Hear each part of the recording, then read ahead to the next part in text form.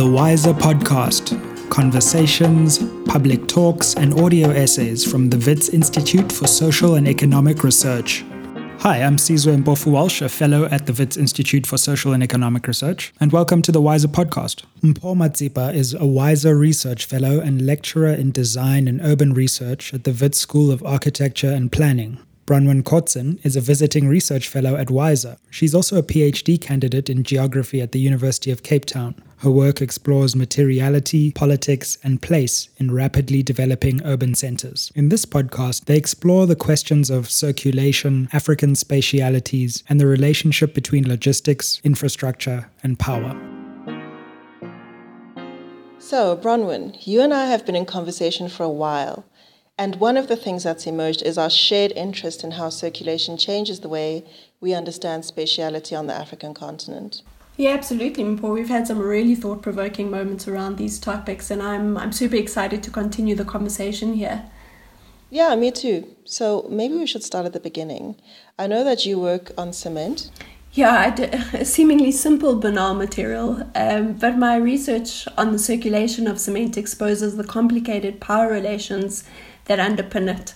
That's really interesting. Yeah, I think cement is hugely important to study because after water, it's actually the most widely consumed substance on Earth. In many ways, it's a mark of humanity's obsession with the foundations it provides for the idea of modern development. And I've been increasingly fascinated by the way in which the insatiable consumption of cement has moved it across national borders, particularly in Africa. I'm wondering what a focus on Africa reveals to you about messy power relations. Yeah, well, the cement industry in Africa has hugely exploded over the past decade, largely because former state-owned cement companies have been sold to the private sector and new independents have mushroomed all over the continent. And so I've become interested with how the seemingly simple grey matter is actually shaped by a complex set of relations that operate beyond pre-given boundaries of the nation state. I think circulation offers a really generative analytical opening to see beyond the logic of a singular site or, Mpho, as you so well know in your work, of this idea of Africa as marginalized from the world. And instead, I suppose it starts offering a way to draw out the patterns of messy power dynamics that happen at multiple scales across the continent. There's a really interesting dynamic between circulation and power, that the freedom to move is so deeply tied into the capacities that one has and the kind of power one can draw on in order to negotiate certain kinds of boundaries and thresholds. It also means that one has to start thinking at multiple scales. And I find that really interesting. Absolutely. In how a focus on circulation forces you to think at multiple scales, but also about hidden power relations, right? That one can't move freely through space, and that there will be moments of friction within that movement. And I'm also really interested in similar questions around how Africans move. In my own project titled African Mobilities, and also a second one on Africans' political futures, that explores processes of circulation by drawing on African and diasporic creative workers' theory. The project is multi-sited, and I'm interested in how African urban imaginaries could be informed by transformations in our cities and how artists spatialize Blackness in a way that functions as a site of radical imagination. So my work on African mobilities offers Blackness as a category to think about architecture and urbanism. Yeah, wow, that's a really interesting lens, Paul. But I'm just wondering, what do you mean by this idea of Blackness? Bronwyn, for me, Blackness is a mode of thought and knowledge production that allows me to center Africa in thinking about global processes of circulation. Blackness, in this sense, is not merely a discrete, particularized experience, but is rather a method through which to understand the historical processes of circulation by which people become property. International trade becomes respatialized, and also how various flows were and continue to be racialized. It also brings research and design closer together and calls for new modes of representation across different locations. In short, a rupture in how we represent, read, and design our environments. Yeah, wow. The prism of radical spatial imagination is powerful, and one that puts into conversation the profound entanglements of the material and the political. Anna-Marie Moll speaks of these entanglements as an ontological politics, or what I've called political matters. And I think that that's where architecture becomes really interesting, because it is precisely this entanglement of the political and the material. But I was wondering if you could expand on this idea a little bit further in your own work. Are you suggesting that matter has agency? And what does it mean to understand political actors? Yeah, Mpho. Well, cement is a basic material commodity like bread or like rice, but it is also a fundamentally political product, and its circulation is open and contested. Authors like Charmaine Chura speak of circulation as essential to capital's hope for expansion. And central to this, she argues, is the way in which logistics, with its gargantuan imperial reach, is really important for thinking through these ideas. But I think what's perhaps even more important to note here is the way in which logistics' omnipotence is also the reason behind its contradictions and contingencies. And so what I try and do is I decenter the very matter being studied to expose the human and non-human assemblages that generate geometries of power. I'm so confused about this tension between logistics as omnipotent, but also it being fraught with contingencies and contradictions. But I'm also equally interested in this idea about human and non-human assemblages that generate geometries of power. How do you trace or understand these geometries, and what are they made of? Yeah, well, they're incredibly complicated, but what I try to do is trace the connections between, for example, limestone supply and production facilities, or foreign infrastructural development companies and dollar finance, or even industry associations and economic knowledge. And I think what these begin to introduce are the frictions and lubrications between material operations, finance, expertise, and even, and quite prominently, the state. And I think this starts showing how agency is operating in so many directions at once.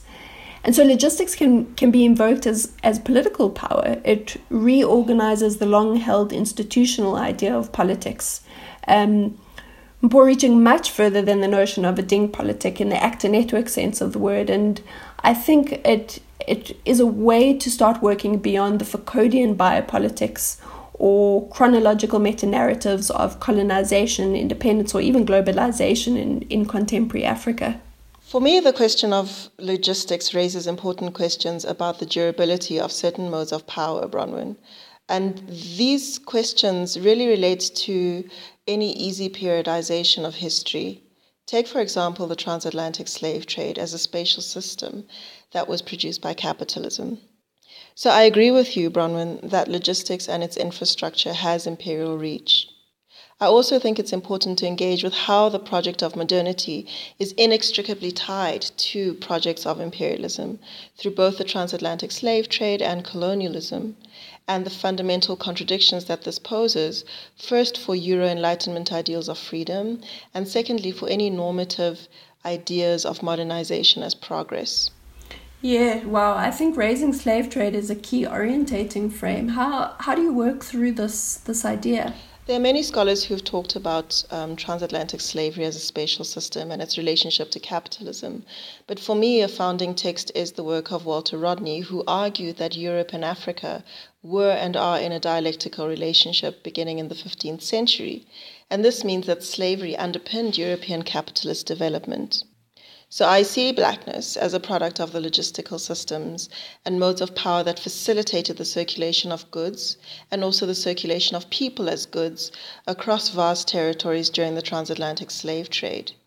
In other words, slavery required considerable infrastructure and finance in order for it to work, and that black bodies were part of this transaction and this calculus. Exactly. It makes me think of Nigel Thrift and the way he speaks of flows as the technological unconscious of capital, of flows of people and goods as almost seemingly neutral and apolitical. And I think, I think thinking from a logistics perspective, cement production, distribution, and its circulation on the continent makes visible the vivid material conscious of capital.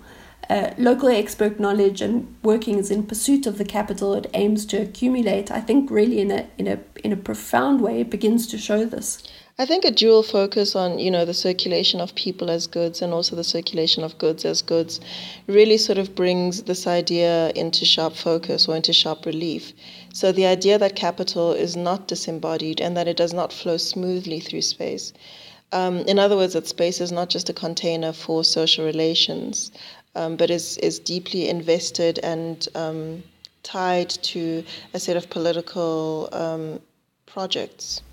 Yeah, the nation state is so often thought of as simply a container, as you say, Mpho, and I've developed a working rubric of 6 unstable, what I call technological jurisdictions, where, amongst other processes, I begin to think through regional trade, border porosity, things like dollar liquidity, and infrastructure like transport and electricity infrastructure, which collectively reveal diverse contingencies that so often produce fragilities and unintended consequences, which we really seldom see.